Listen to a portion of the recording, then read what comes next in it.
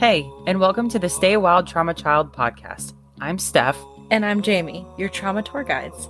Please keep your hands, arms, and legs. Oh, Jame. Yeah. We're their hosts. As I was saying, we are two best friends that are openly sharing their healing journeys while navigating sudden loss, parenthood, relationships, mental health, and so much more. So this is your trigger warning that Jame and I will be discussing highly sensitive topics, including abuse, domestic violence, and murder in most, if not all, of our episodes. We aren't for the faint of heart. We cuss like sailors, and we have a pretty dark sense of humor. So if either of those things bother you, this is where your tour ends. Oh, hey, Jame.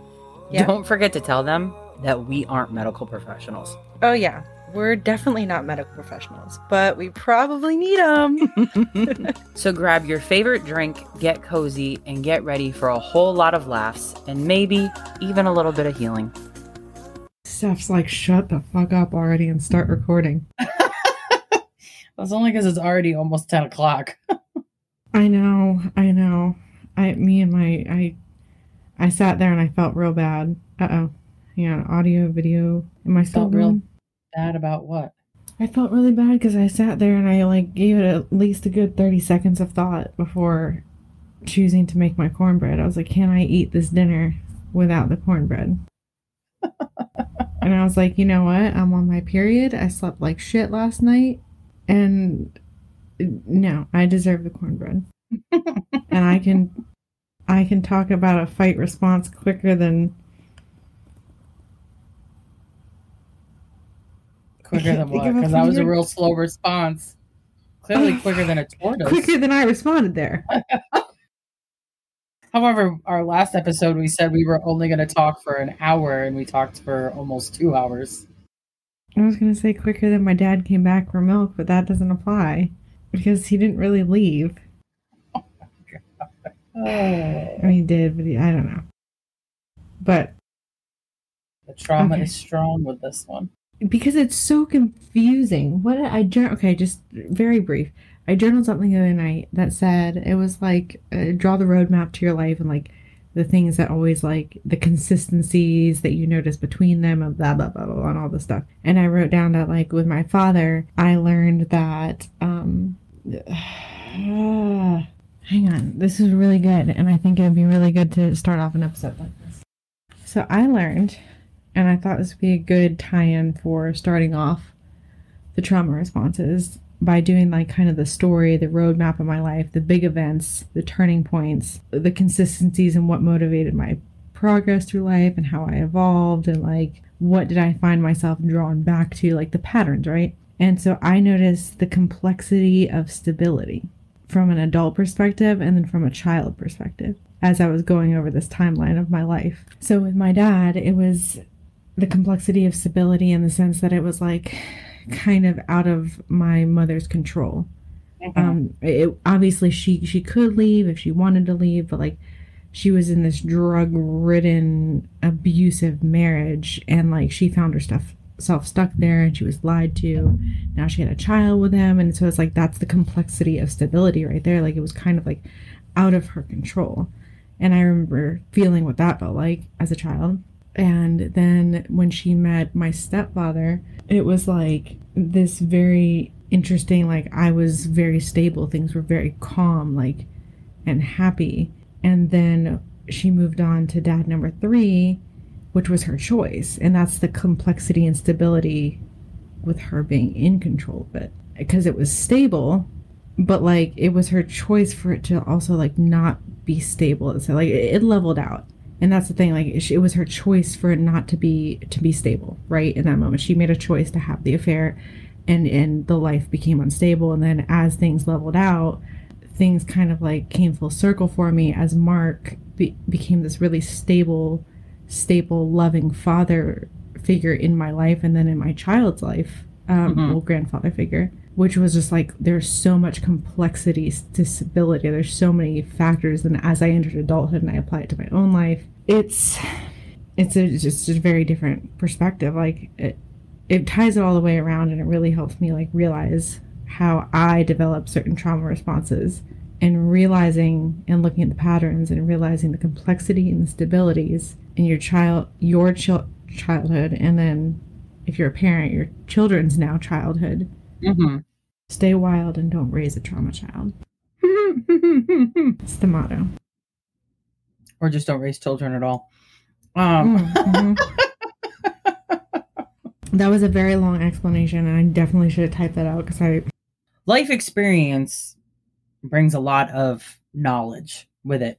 Mm-hmm. So like, you know, the phrase we all hate as kids, like you'll understand when you're older, is truly a like the epitome of adulthood. Like you truly cannot understand most things that your parents have done or you've experienced as a child until you gain more life experience and you gain the greater sense of self and the greater sense of others.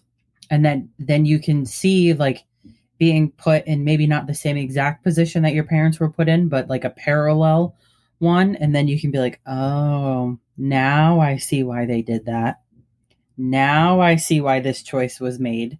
Now I see how hard it is. Yeah. And even like, you know, like when you and Zach were separated and Jacelyn couldn't grasp the concept of what was going on. And I kept telling you that children take a very complex situation and make it black and white, you know, because she's like, oh, mommy and daddy are happy hanging out together. So that means they're getting back together. When you and Zach were both like, no, that is not where we are at right now. Like we are just working on being a cohesive unit while we're all together. You know what I mean? Like trying to make sure things are enjoyable for everybody, you know? So and I remember us having that conversation like quite often, that children take a complex situation and can completely turn it black and white. They only see it. Yeah, I mean, I think, and to kind of like piggyback off what you were just saying of the phrase, you'll understand when you get older. I was told that a lot. And there's some things like 100% I understand. I repeated, no regrets. I get it. You know, less savory choices I've made in my life. And then there's other things when I kind of can compare stories in parallel to like ages and life experience and support and different things between me and I don't need to be vague. I don't need to be vague because I'm not my mother. And I mean this in love. It's just truth and it's reflection. So it's okay to say it. When I look at my life in parallels between like ages and everything I said between me and my mother, it's like she was vastly behind me in some decision making things. Like I made my bad decisions earlier, but like the bad decisions are the same amount. Let's say like they're the same amount of bad decisions. Mine were kind of squished into one decade of my life, whereas like she had this really stable marriage in between that instability of my father and then stable marriage, you know, inklings of issues, normal marriage shit, and then another unstable relationship turning to stable, ending in flames. So I mean, did it ever really stabilize? We'll never know. So find out. It's about as stable as Jello. When Jamie has an epiphany at 35. So yeah, I look at those things and it's like, okay, I've gained some understanding, or I've gained some perspective, but at your age, with the age I was, but I was also older, so I'm not in the midst of raising an older child at that point either. It's just kind of hard. I will never understand. I don't think I've gained perspective. I've gained knowledge as to why she did it. But I don't think I'll understand why she did it, if that makes sense. Like, I can understand why her brain made that decision, but it still feels like it was a choice. Certain things were choices. Oh, absolutely. Absolutely. Whether they were good choices or not. I'm going to tell my children you'll gain perspective when you're older, because there's some things I've done you may never understand. I may have hurt you so deeply you'll never be able to understand. Yeah. No, and I think that's a very fair way to look at it. Is to say you will gain perspective. Because I know I did, like after conversations I've had with my dad about the divorce and my mom about the divorce, and then like even conversations I've had with my stepmom about her own divorce, it's given me a greater perspective on why my parents made certain decisions that they did, or why things played out the way they did, or why I felt the way I did feeling like I needed to protect my mom, when in reality, it was never my argument or fight to even try and get involved in. You know what I mean? Yeah. Like I really just needed to be not shielded from it, but I just needed somebody to sit me down and explain, like, not the whole, just because mommy and daddy no longer love each other anymore doesn't mean we don't love you. Like, no, I need somebody, like, basically like when Jacelyn would try and mother Noah and you would be like, Jace, I'm the mom, you're the child, go. Like, I've got this. Thank you for trying to help, but like, you're not his mom. Like, you just kind of need somebody to sit you down and be like, this is not your fight to fight. As much as it feels like it's all about you, it's right now it's not. Does that make sense? Yeah, no, it makes perfect sense. I was listening to and kind of absorbing your words, and I was like, I know this is at the end of the episode, but just out of curiosity, I clicked on the link where it was talking about like the origins of these different traumas, right? Because it was like things started clicking, the math started mathing in my brain, because you and I had similar yet very different childhood experiences where mine was more of a roller coaster. Yours was consistent in the fact like your mom and dad split, your mom got cancer, your dad was made out to be the bad guy and cheating and all of this different stuff. And so like all of a sudden you felt responsible for protecting your mother for obvious reasons. And then with me, my dad was very mean. Things were happening. I witnessed him laying hands on her on multiple occasions. I was in the middle of those. So like clearly I felt the same. Yeah. And then that pattern continued for several years. And something related but unrelated, as I was reading my book, The Body Keeps Score, the other night, he was talking about how this is PTSD, but also very applicable here. When you have these things that happen in your childhood, and they continue to happen, so you develop these response systems, and then it either continues to happen within your childhood, inflicted by your parents, or you continue the pattern yourself, inflicting this pattern upon yourself. And at which point it becomes this like subconscious, every time I want to say unconscious, this subconscious thing that you do without even realizing it. So you find yourself falling into fight, flight, fawn, or freeze without even realizing it. And so I was like, I'm just kind of curious what the origins are of the fight response, because for me, I have always leaned towards flight. 100%. I'm a flighter and a freezer and a fawner, 8,000,000%. But there was a very brief period of my life, like teenage years to like mid-20s. Oh, that's not brief. That's a decade. There was a decade of my life where I would be very much fight, flight, fawn, or freeze with people of authority. But when it came to my peers, I was a menace. I was a fighter. If I saw you as lesser than me, in the spirit of honesty, if I saw you as equal or more, like I respected you, like I felt, I would run. So like I'd run from you. Whenever there was like tension, I would avoid you like the plague. But it was two parts. Like I didn't view you as authority. I viewed you as equal or better than me. But if someone had done something, and I don't mean lesser as in like I look down my nose at you. I mean lesser as you've hurt me, you've wronged me, and now I'm going to go lead a war campaign against you. So anyways, curious. And it says the response tends to show up. I guess we'll start here and we can work it backwards. The response tends to show up more commonly when your caregivers didn't provide reasonable or healthy limits. 100% my childhood. It was more structure and unreasonable limits. Whereas I could definitely see that happening with you, because like your mom was sick. All this stuff was going on with your dad. Your brother had left. So it's like, let's give Steph whatever she wants to a degree, like a free reign. Because you talked about it a lot, how like your brother had a curfew and he had this, that, and the other, and Steffi was allowed to do whatever she wanted because you were a good child, right? Yeah. Like, and that's great, but like you also had free reign. And do you think maybe it was because your mom was sick and she felt bad that you had to experience all that? I'm sure in part it had to do with that, but so this is what I was going to ask you, like when you were talking about how you kind of made like parallel decisions like your mom did. My mom was always very open and honest with us about the shit she did as a kid.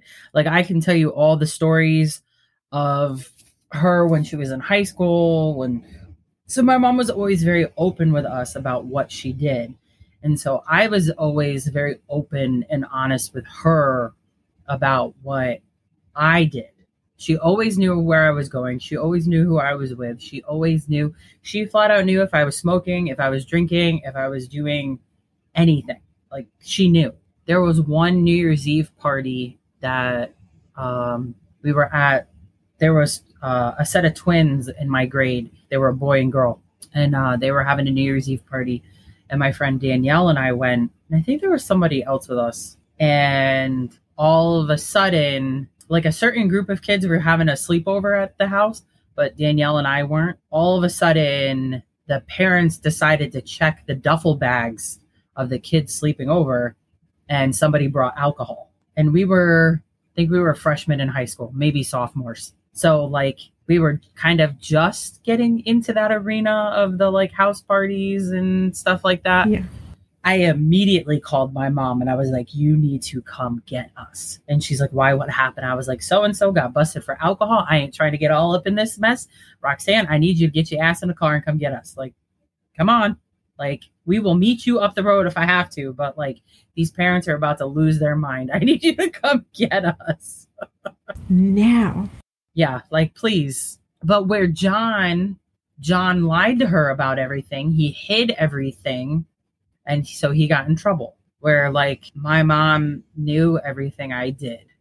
You know, that doesn't mean she approved of what I was doing, but she also knew more often than not I wasn't making decisions that were going to put me in harm's way. She trusted you. Yeah, she did trust me. And even my one aunt had said to my mom, like, you know, she was at the house visiting. And I called my mom, to see if I could stay out later. I don't remember what we were doing, but I don't know. We probably wanted to go to Wendy's or some shit and get something to eat. And Wendy's is 5 minutes down the road from my house. So I think I asked if I could stay out till 1 or something like that. And my aunt was like, how are you going to let her stay out like that? Blah, blah, blah, blah. And my mom's like, it's fine. And my grandmother just looks at her and she's like, you just don't know your niece. No sooner did my mom say, yes, I could stay out later. Me and all my friends showed up at the house. My mom's like, see, like, whatever they wanted to do was done, or they decided to come home anyways. Like, and that's what we did. So, but, I don't know why I went on that really long rant, but.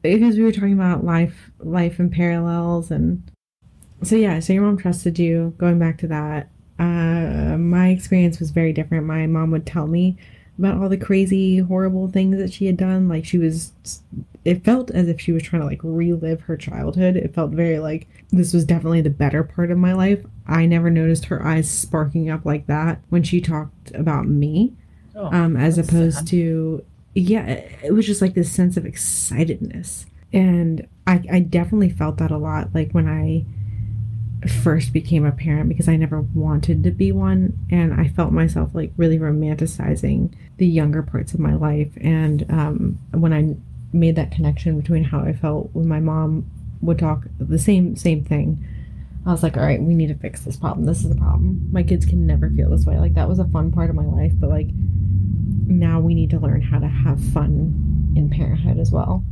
Yeah.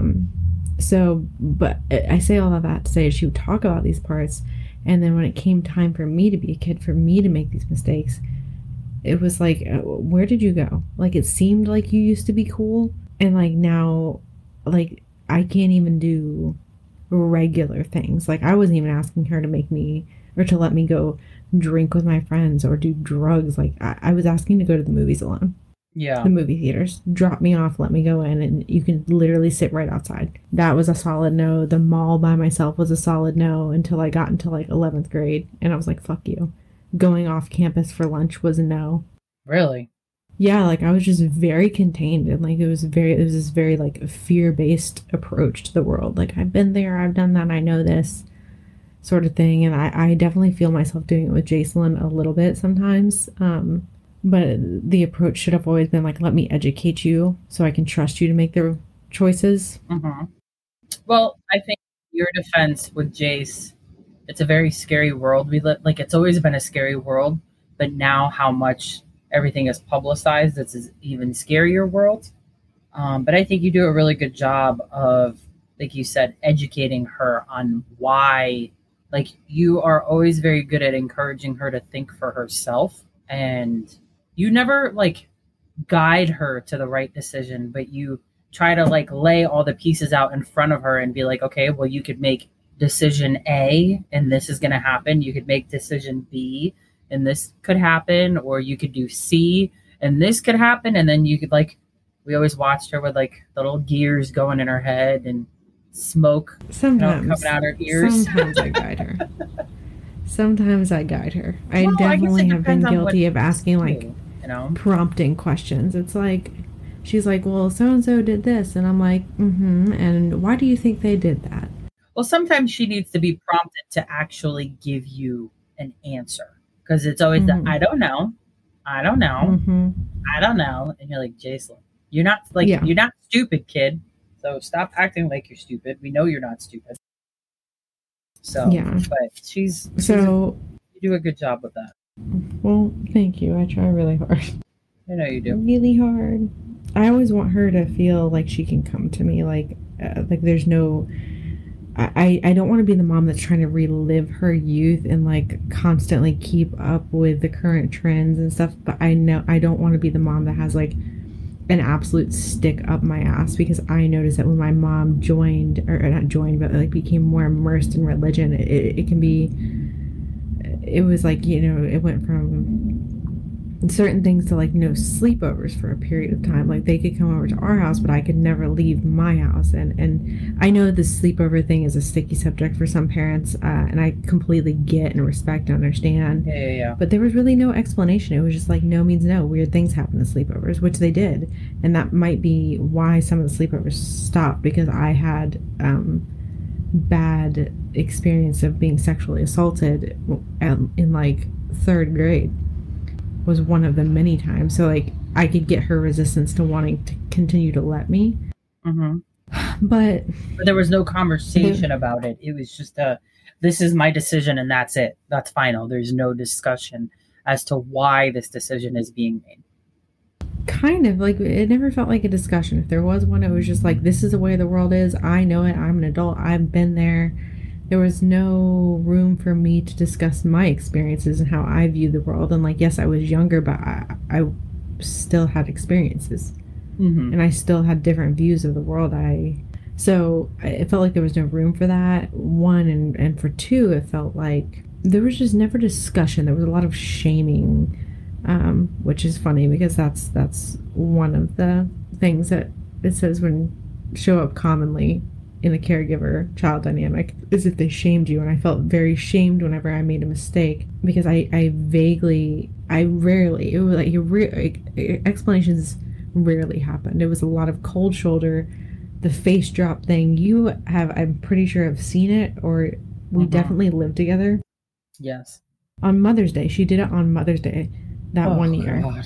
And it's the worst thing to be in the room with. I mean, I know she's not your mom, but it's like the air goes out of the room. It's like being in a vacuum. Most ice cold feeling, isolating. And I don't know, I could never differentiate whether it was like a childhood trauma response. So then I started asking others, like, does this impact you similarly or the same way? I mean, it might not be as intense because like you were never her child, but like, am I crazy? Is this as intense as I think it is? And the poll says yes, mother. So yeah, so it was just, it felt very shaming, and like it felt like she was trying to bite her tongue from saying the most awful things to me because she was disappointed. And she was. Yeah, and like standing on the edge of that cliff in a room with her, in a car with her, wherever I was trapped with her, was the worst feeling in the world, because it's like, if I say anything, right, wrong, or indifferent, I could be jumping off the ledge. I don't know how she'll respond. Well, and so when you had a dad figure in your life, were they allowed to parent you, or was it really just like your mom was the only one that was allowed to parent? Like, this is my child. I'm totally going to shock you with this one because it's neither of those. What do you mean? When I had a dad figure, I no longer had a mom. Oh, so you were their responsibility? Mm-hmm. That's interesting. That's how I feel. That's how I felt. That's how I remember it. I don't remember anything of my dad. I have memories of him doing my hair, which is the crazy part. So many memories of him doing my hair. And I don't know if it's because he was horrible or his hands were rough and my hair would get caught in his calluses from working and like they would pull. But I don't ever remember. I remember it being this like uncomfortably sweet moment in my childhood. It was like, oh, poor dad, he's trying. Yeah. John had to do my hair when I was little when my mom wasn't around because my dad couldn't do it. But with my mom, it was just like, it was always like aggression and frustration and like rushing because she was always behind because she could never get on a schedule, which is why I'm like so anti-schedules.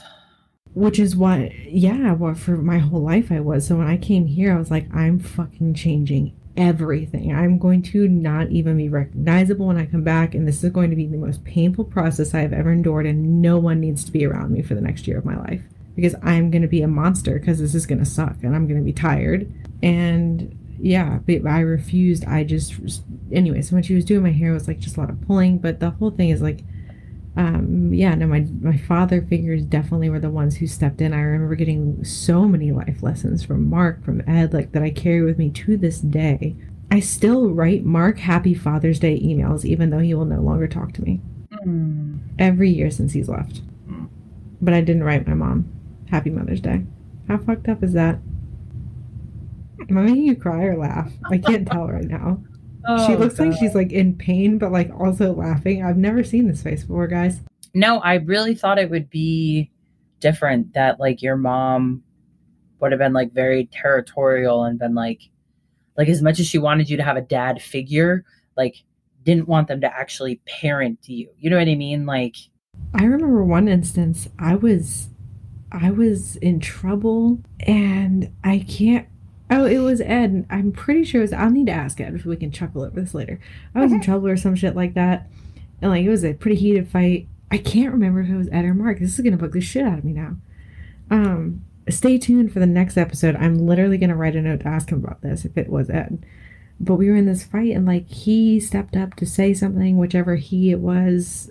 Raise your hand if you have way too many father figures in your life. Raising. So, yeah, and the man stepped up to me and was like, started to say some shit. And I was like, just a bratty old teenager. And I was like, you're not my dad. And my mom was like, you do not speak to him. That like full force attacked me because he was doing the parenting in that moment. Because I remember going tit for tat with my mom.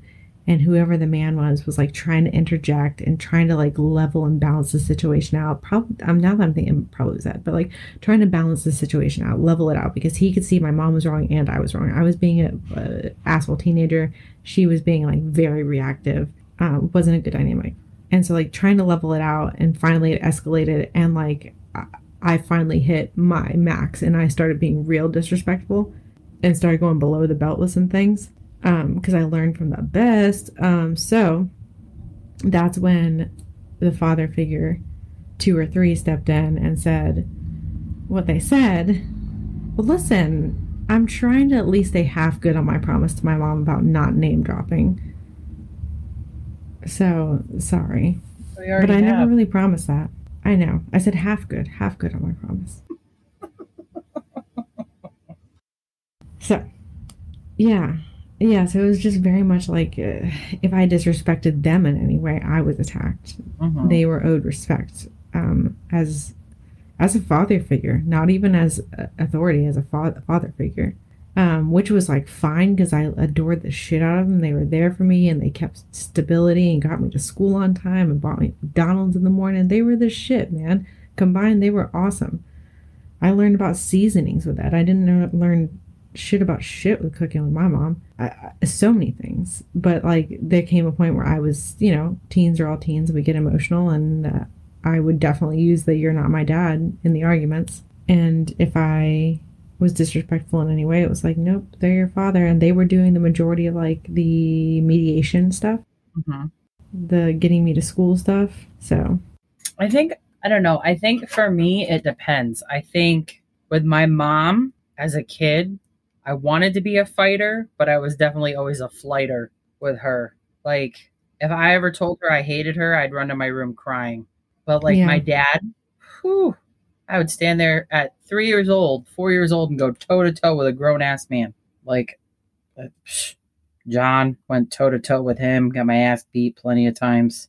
Yeah, I mean, it's weird looking at the pattern. Now we're just discussing all of them. We're putting the cart ahead of the horse here because we haven't even gone into what these responses are. Nope. But I noticed with my mother that as a teen, when I had balls and nothing to lose, I was very much of a fighter. Mm-hmm. And then when I had my daughter, when I had my first child, when I had Jacelyn, I'm saying daughter for the listeners because but yeah, I felt I needed help. I was younger. I just needed help with lots of things, like, watching her, money, different things. We were struggling. Yeah.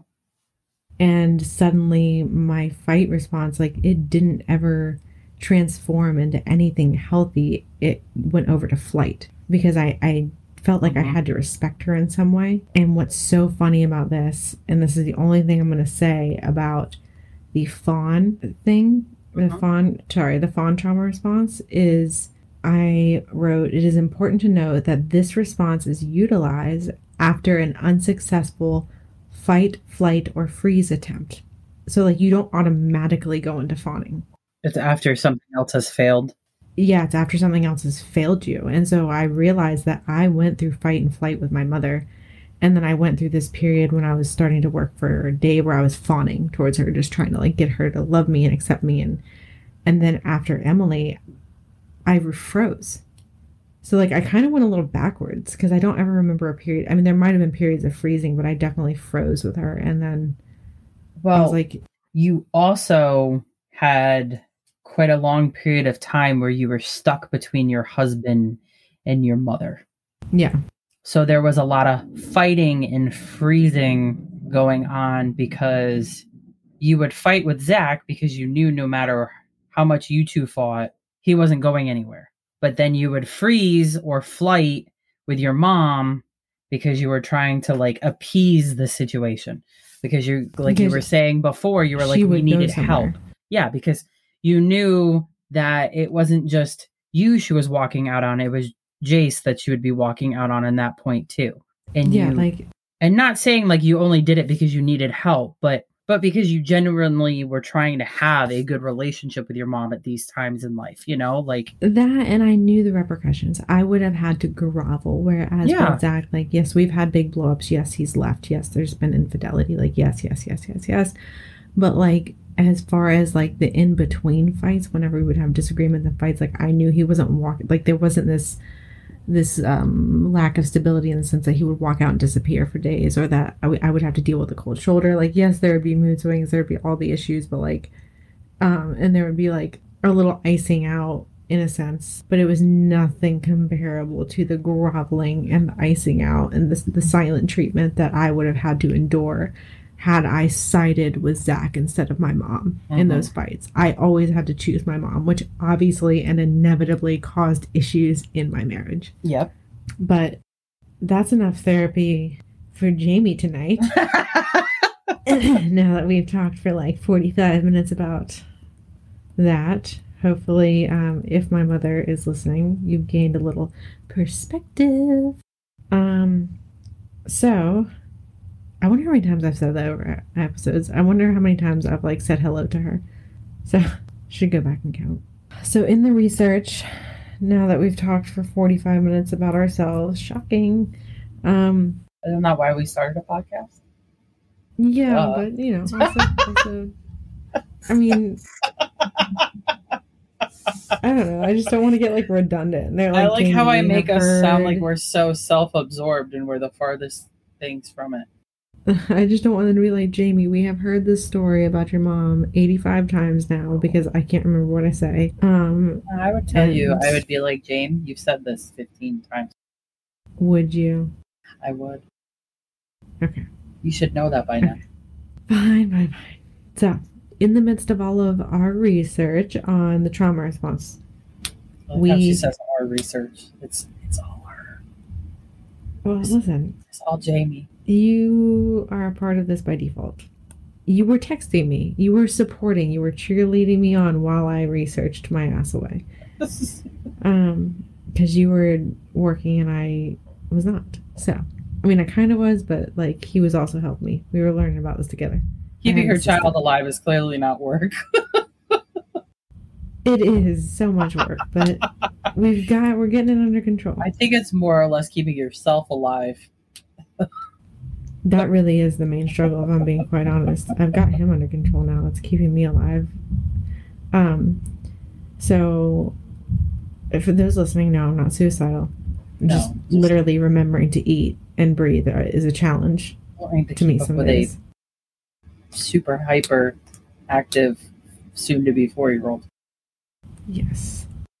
So in the research, I pretty much have not come to a conclusion about how many damn trauma responses there are. There's your 4 typical fight, flight, fawn, freeze, or fight, good grief, fight, flight, freeze, and fawn. And there's been like two other ones that have been thrown in there. There's been flop and flood, which are like the most common ones I'm seeing. But there's a ton of different words for all those, which we will go into in later episodes.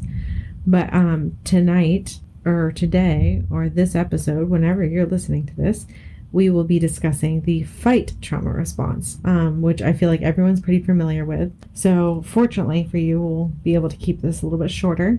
But your fight trauma response is just you want to attack the threat. And how you could recognize fight response within yourself or within another is they are prone to anger outbursts, irritability. They seem to be very controlling, known as the bully, some, narcissistic type behaviors, explosive behaviors.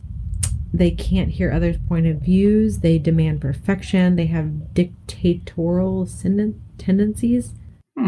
Physically, it's like they'll be the type to move forward towards you. They'll move towards you. They'll buck up.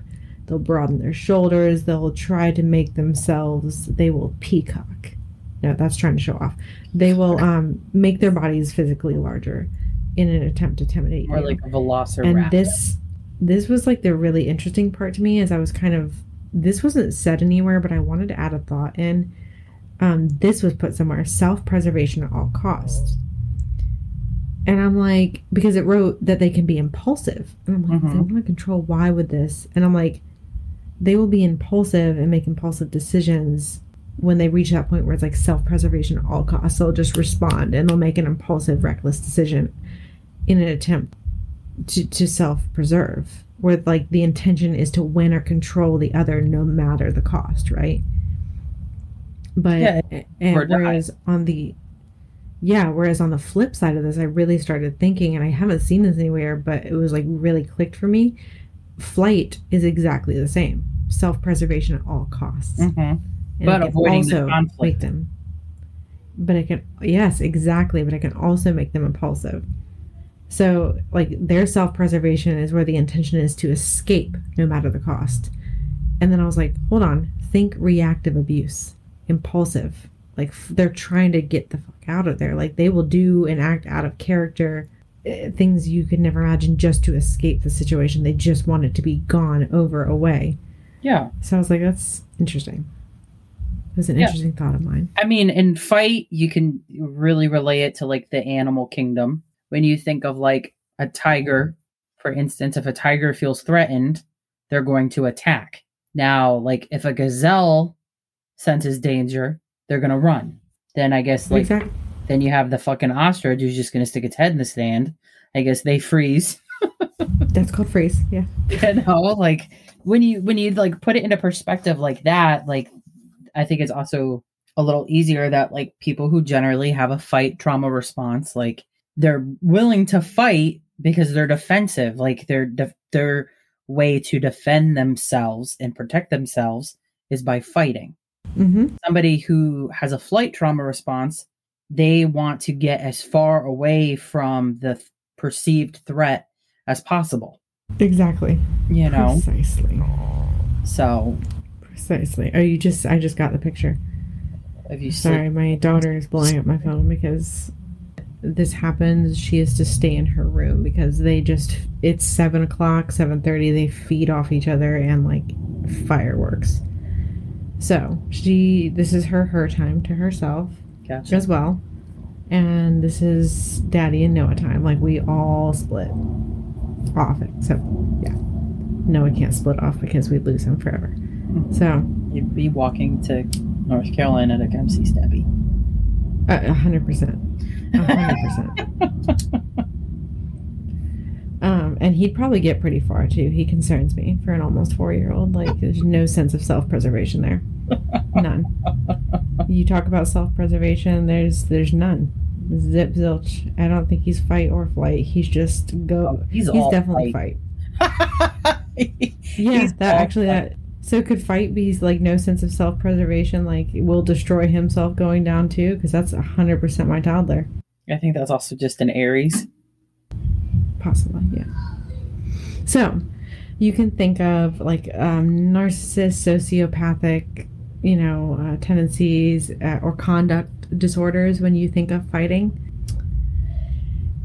And it says that when you're in your fight mode, this is like it's in your sympathetic nervous system. That's where this one lies, right? That makes sense. So if you go back to our final episode of the Primal Wounds, the Humiliation Part 2, where we were talking about the brain and how all this shit functions, there was a point in all this. So the fight is in your sympathetic nervous system, which is the gas pedal, the Cruella de Vil of your brain. It's telling you you're in danger. The RAS, right? Yeah. Where you're talking about the RAS to the hypothalamus, which then, releases all these things. The Cruella de Vil. Put foot on the gas pedal, and you are floored. You're flooring it. We are so grateful to those of you who have allowed us to take up space in your lives and supporting us while we share some of our most vulnerable moments. As James said, your support means the world to us. So we would absolutely love to know your thoughts on the show. So please leave us a review on any of our platforms. And also make sure to follow us on TikTok, Instagram, Facebook, and Twitter. The links are posted in our show notes. This concludes your tour with Stay Wild Trauma Child. Please remain seated until... Oh, God, James. Thank you for listening. We love you. And as always, stay wild.